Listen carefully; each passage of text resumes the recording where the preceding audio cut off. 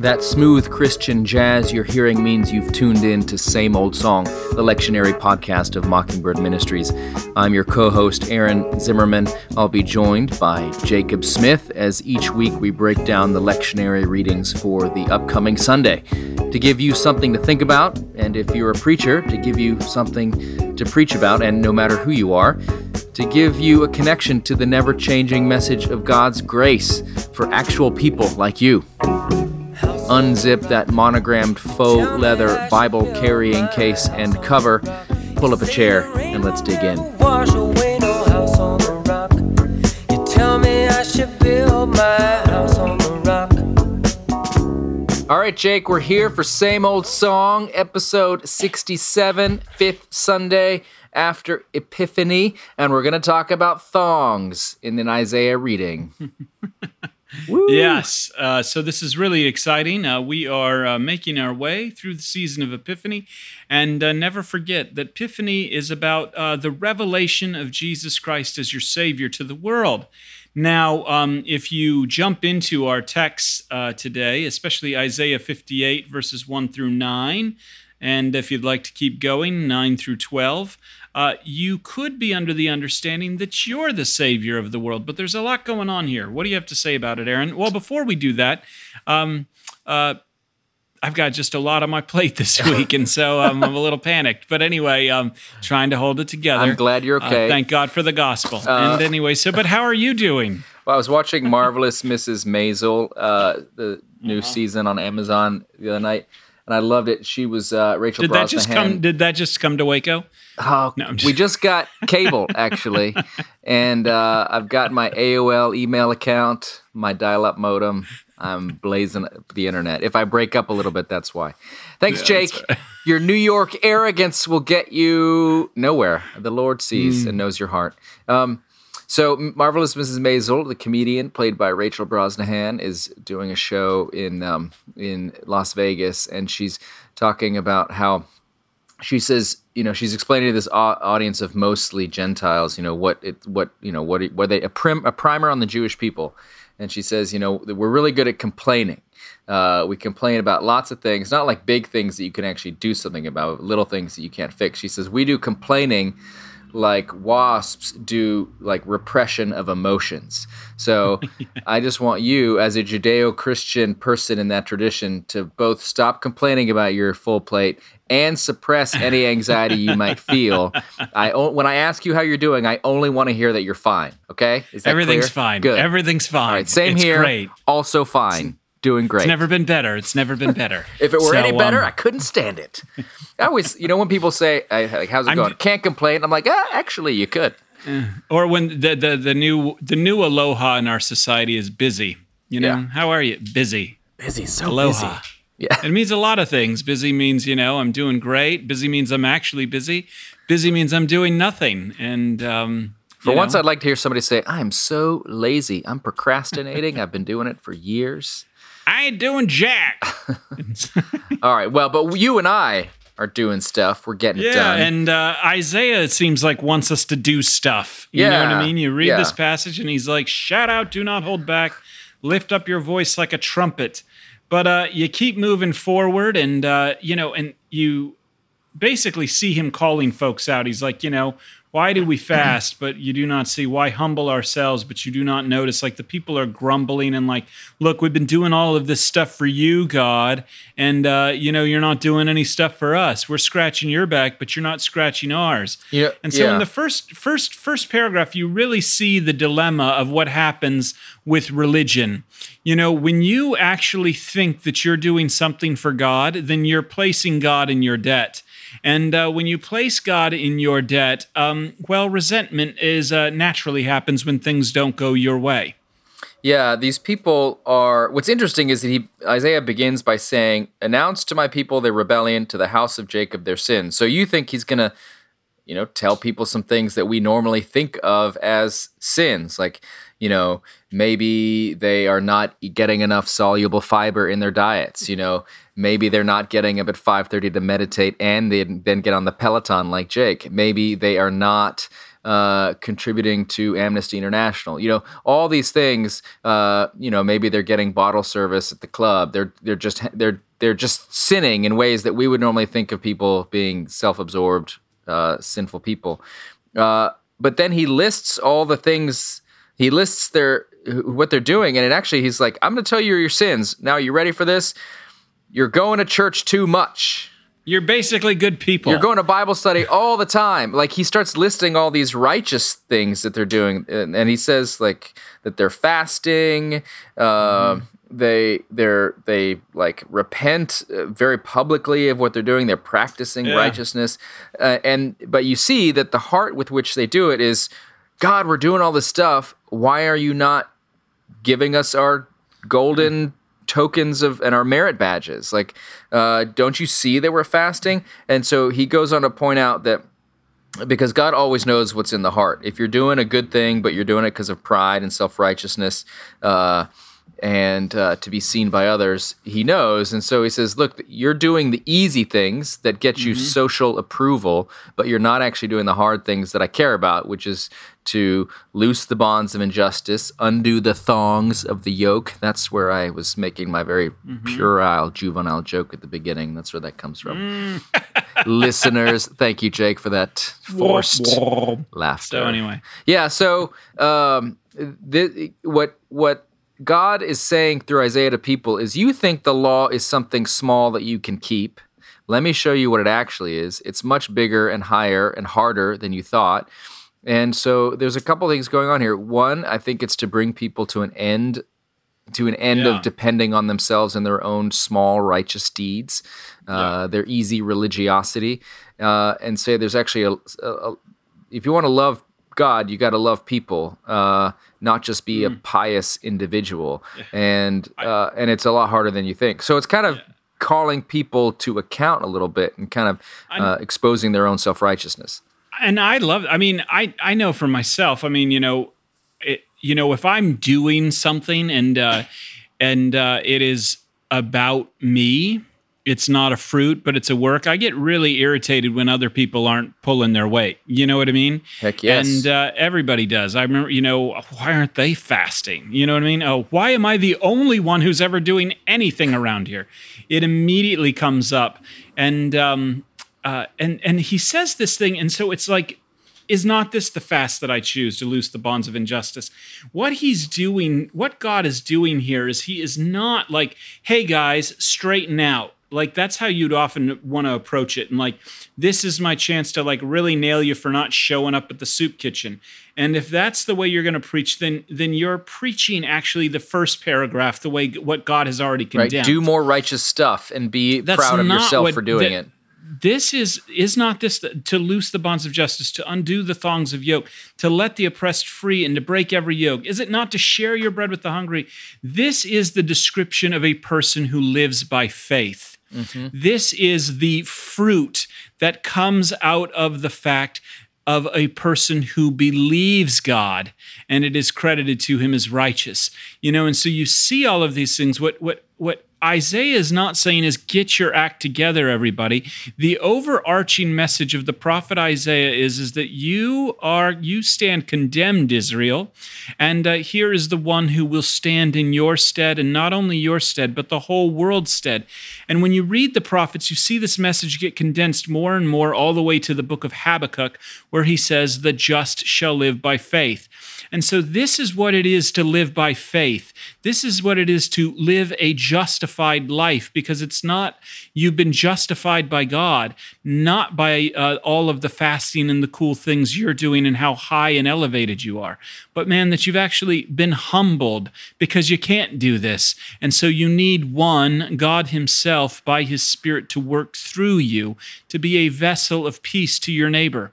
Yeah, I mean, I think the way to not preach this passage is just to make it a way to yell at your congregation about doing more stuff for the poor and just caring more about social justice. Because you know what, Isaiah preached this text, and the people that heard him do it did not suddenly turn into Florence Nightingale and social justice activists. So I think, yeah, go ahead. And he nails it. He nails it in 9b through 12. I mean, so if you remove the yoke from among you, aka your own righteousness, he literally says the pointing of the finger, the speaking of evil. Dang it, why aren't they doing this? If you offer your food to the hungry and satisfy the needs of you're living by faith, not in yourself, but in the God who justifies.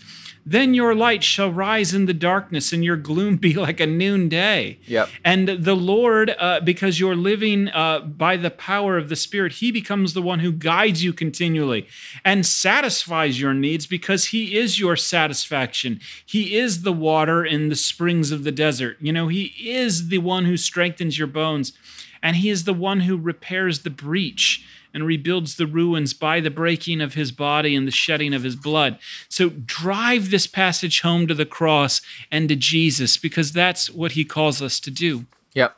And let's keep on driving this gospel train and take it all the way a few thousand years after this text into the letter of Paul to the Corinthians. Actually, it wasn't a few thousand years, it was a few centuries. Anyways, let me get my biblical timeline right. So now we're in the 1st century AD, Common Era, for those of you who like to be a little bit more politically correct. The first letter of Paul to the church in Corinth. We already have begun this. We're skipping over some of the other things that Paul will accuse the Corinthians of, but he's still... last week, and he's dealing with the fact that they're fighting amongst themselves, their sexual morality in previous passages. But now he's in this part where he's defending his ministry, and he wants to tell them why is it okay that he's not a big, fancy, prosperity gospel, preachers in sneakers, Gucci outfit wearing preacher, because this was a time when status mattered and appearance mattered, and if you wanted to be a successful preacher, you had to have all the accoutrement that went with it. And there are preachers of this sort who have come to the Corinthian church and have been like, Paul doesn't really know what he's talking about. They were, they were like essentially super apostles. They thought that they had the secret knowledge, and they were preachers in sneakers. They were Gucci'd out, and they had it all. They were, and they had a secret and special message just for you. Special wisdom. Yes, yes, yes, Jesus died for you. But let me tell you the real secret of life. Yeah, and these guys would also often charge or expect a collection to be taken for them, and that made people think, oh, they must be really good because they're worth something. And Paul did his work for free. And here comes Paul. He's all stout, and people would probably looked at Paul and were like, "Are you kidding? Like that guy?" And I like to imagine him like some truth, like an older Jack Black, but like more scarred because of all the beatings he got. Just picture that, people. I like to imagine him as a slightly huskier Danny DeVito, like Danny DeVito from Taxi. Yeah, not impressive. Not impressive at all. So Paul has to always defend his ministry, and he says, the reason I came to you in weakness and fear and trembling, and not with like a really fancy TED talk that just had you hanging on every word, is so that your faith would not rest on how impressive I am, but on the power of God. And his message is the cross, that this is the point. And this just goes against the world. This goes against the wisdom in Paul's day that you had to be some impressive, eloquent, with good hair kind of speaker. And he's just this whole thing he goes on and on about is the difference between the message of the cross, the message of the gospel, versus the world's message. And Paul, speaking in the context of the Roman Empire, I mean, again, this was a culture that valued status, it valued power, it valued eloquence, and just kind of being a showy person. And that's not what Paul was. So he has to, which, neither was Christ. But Paul has to defend himself all the time. He says that. He says, none of the rulers of this age ever understood this. For if they had, they would not have crucified the Lord of glory. So, they were like, are you kidding? Jesus in flesh? Like, nope, nail him to the cross. But as it is written, and quoting this passage from Isaiah, as we were discussing slightly earlier, taken out of context, but he's the apostle and he can. He says, what no eye has seen, no ear has heard, nor the human heart conceived, what God has prepared for those who love him. And what that is resurrection life. That's the thing. And these things God has revealed to us through the Spirit. See, the world will say, your best life now. The world will say, your purpose now. The world will say Gucci sneakers now. And what Paul is saying is that the Spirit has revealed resurrection and not better life here, but new life in the age that is to come. And this can't even be received in this age, like on your own. You're not going to figure this out. On your own, you're going to look at the cross and like a lot of our colleagues and say that is ridiculous. But man, to those whom the Spirit has spoken to, it opens your eyes and your ears, and you're like, damn, that's it. Yep. And so, I mean, what this opens up, there's this big contrast. If you want to preach this, because there's a lot of this that's still true, the contrast between the wisdom of this age versus God's wisdom. And the wisdom of this age says that power is the most important thing. Success should be your goal. Weak things should be rejected and despised. There's going to be so much posturing the weekend before you preach this text, and because you will have just passed Super Bowl Sunday, and it'll show everything that our culture loves: power, violence, domination, competition, crushing other people, and that's the wisdom of the world, and that's what a lot of people are told to do in life, and to win at life. And we have in Christianity, at the center of it, we have a crucified Savior. And this is why Paul says, look, this is ridiculous. And it would have been so scandalous and so vulgar to any Roman person or Jewish person.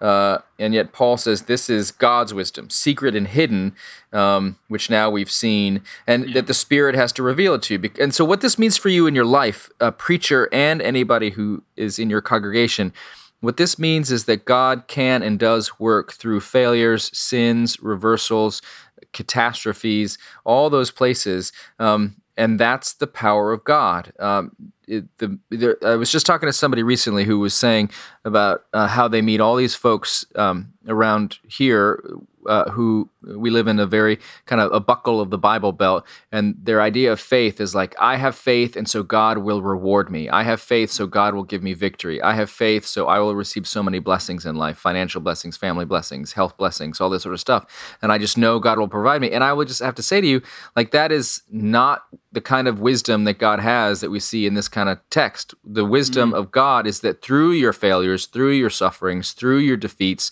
through your child's rejection of you, through the failure of your career, through the plummeting value of your property, through all these things, the struggles in your marriage, all these things are actually the places where God works in your life. That's the foolishness of the cross. That's the ministry of Christ, and the Spirit has to reveal that to you. But it is such a gift to people in your congregation who fear that because they don't have enough faith or because they're not getting it done, God's mad at them. And that is the opposite of the truth. And actually, that definition of faith that you just defined is the definition in the Bible Belt buckle, I have faith, so God rewards me. That's the very thing that that God is condemning through the prophet Isaiah in the earlier reading. Mm-hmm. That is the very thing that God is condemning. It is it's not a balance. A lot of people want to talk to me about balance. A lot of people talk to me like, yeah, but no, that is the very thing God is condemning. Like that, there's no balance. Yep, it's just straight up. That's the truth. Yeah. So then you come and you see it played out right here in our gospel reading, Matthew chapter 5, verses 13 through 20. This is the second half of the chapter. Right before this, Jesus is just preached the Beatitudes, and now he's speaking to these Galileans, and he is speaking to them about being salt and about being light, and this is very powerful. And actually, recently I did an interfaith Bible study on the Sermon on the Mount, which was very interesting and got very intense a couple of times, because this is Jesus being very, very polemical, and asking a very, very powerful question. He gives them the descriptor, "You are the salt of the earth." But if salt has lost its taste, aka, look at all of this stuff that I'm doing, what about those people over there? How can its saltiness be restored? You know, if you leave faith and go back to yourself, you're good for nothing. Actually, when it comes to God, you're the light of the world. A city built on a hill cannot be hid. No one, after lighting a lamp, puts it under a bushel or a basket, but on a lampstand, and gives light to all the house. No one puts that under, you are the light of the world. Don't hide that, because that's Christ working through you by pointing to yourself and all the great things you're doing. And so letting your light shine before Jesus is not more of your good works. It is actually, as you just talked about earlier in the previous passage, Aaron, it's the reversal. It's not relying on yourself at all. Yeah. It is getting completely out of the way. Yeah. And I think, these passages, or this, you're the light of the world, people often think, well, then I have to be perfect. And that's actually, again, it's true. And it says, people will see your good works and give glory to your Father in heaven. And again, they think, well, that means I need to show everybody how religious I am and get bumper stickers and t-shirts to show how religious I am, and I need to put the Bible prominently displayed in my living room, and I need to put a Christian verse on my wall with an eagle flying behind it, and then people will see these things. And that's not what this is saying. Your good works, the good works that please God, are trusting in Him and not yourself. So that's right. Your good works is saying, I'm a sinner saved by grace. Your good work is saying, I trust in Christ's righteousness, not mine. And so, and this brings up that people say, why are these verses next to, this thing about not come to abolish the law and the prophets? The thing about Jesus' ministry throughout, the reason he was saying this is because people did think he was coming to abolish the law and the prophets. And the reason they thought he was coming to abolish the law and the prophets is that he was hanging out with sinners, and his disciples weren't washing their hands in the right way, and he was eating with tax collectors, and he was healing people who were sinners instead of rebuking them and judging them.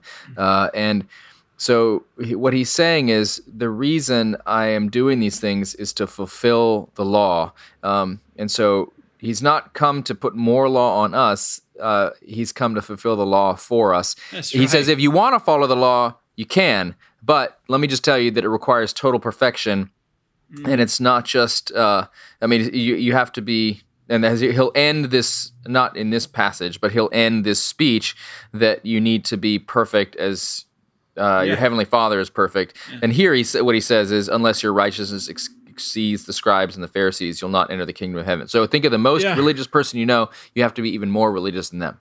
Yeah, and what he is saying here is ultimately not like, I do not think that I've come to abolish the law and the prophets, so try harder. Right. He says, I've come not to abolish, but to fulfill. Right. So everything you've been trying to do and completely suck at, and it's causing all of this resentment and anger and frustration in your life, I'm going to fulfill it, and I'm going to take that yoke off. I'm going to break that yoke that is crushing you and your neighbor.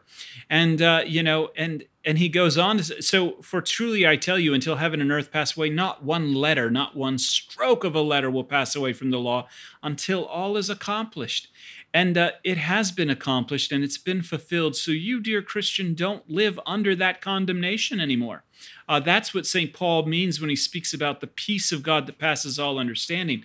This is a peace of conscience because Christ has fulfilled the law on your behalf. He has become your clear conscience. And I love that, for I tell you, unless your righteousness exceeds that of the scribes and the Pharisees, you will never enter the kingdom of heaven. This isn't like, once again, try a little harder, everybody. You know what I mean? Try extra hard. This is like to put you on your knees. And I love St. Paul, who was the Pharisee of the Pharisees. He says in Philippians chapter 3, verses 8 through 11, he reminds us that actually what he needed was a righteousness apart from himself. And that's what you need too. And that's what Christ is offering. And that's what you as a preacher need to give your congregation. Christ, the fulfiller of the law, who becomes everyone's righteousness. And so give it to them, and give it to them fully. Yep. Not just part. Give them the whole enchilada, as they'd say in Texas. Yep, they would say that, and the whole brisket on top of macaroni and cheese, the whole thing. Yeah, I think give it to them. This passage. This is why it's so important to properly distinguish the law from the gospel. It sounds like law. It sounds like unless your righteousness exceeds that of the scribes and the Pharisees, you'll not enter the kingdom of heaven, which causes us to say, "Oh my gosh, I've got no hope because my righteousness does not exceed that of the scribes and the Pharisees, the holiest people around." But what Jesus has just said before that is, I am fulfilling the law.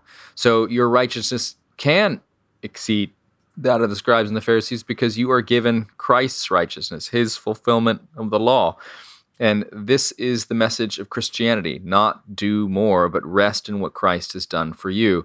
So if you preach this passage, make sure your people end up with that understanding, because otherwise the result is despair. There's just no hope. Your righteousness can't surpass that of the scribes and the Pharisees. We are all so prone to that self-righteousness when we do good things. And the best Christians are also terrible sinners. So this is not God giving us some sort of goal that we can actually attain. He's trying to point us to something that's going to be given to us as a gift. That's fully, absolutely. Stephen Ting, the great rector of St. George's Church, he was speaking up in Cambridge, Massachusetts, whatever the Episcopal Seminary was there before EDS, that the merger that became, and he was preaching to these students, and he was like, to be a true curate, to be a true carer of souls, is to be able to distinguish these two words. And essentially quoting Luther in order to kind of afflict the comforted and to comfort the afflicted. And he said that's the height of the preaching ministry, is to be able to distinguish these words and rightly. And so that's a part of our tradition as well. And I tell you, man, if you can do that, you really care for the souls of your people. And that minister, the Reverend Stephen Ting, former rector of the church where Jacob you serve, his great-great-great-great-granddaughter, Mary Ting, would marry a man named Charles Higgins, who would then be the founding rector of St. Albans Episcopal Church in Waco, Texas. And that, my friends, is the rest of the story. That's full circle, everyone, and that's a great place to end. So God bless you and happy preaching, everyone. Bye. Somebody's looking, somebody cares, somebody wonders what you're doing today.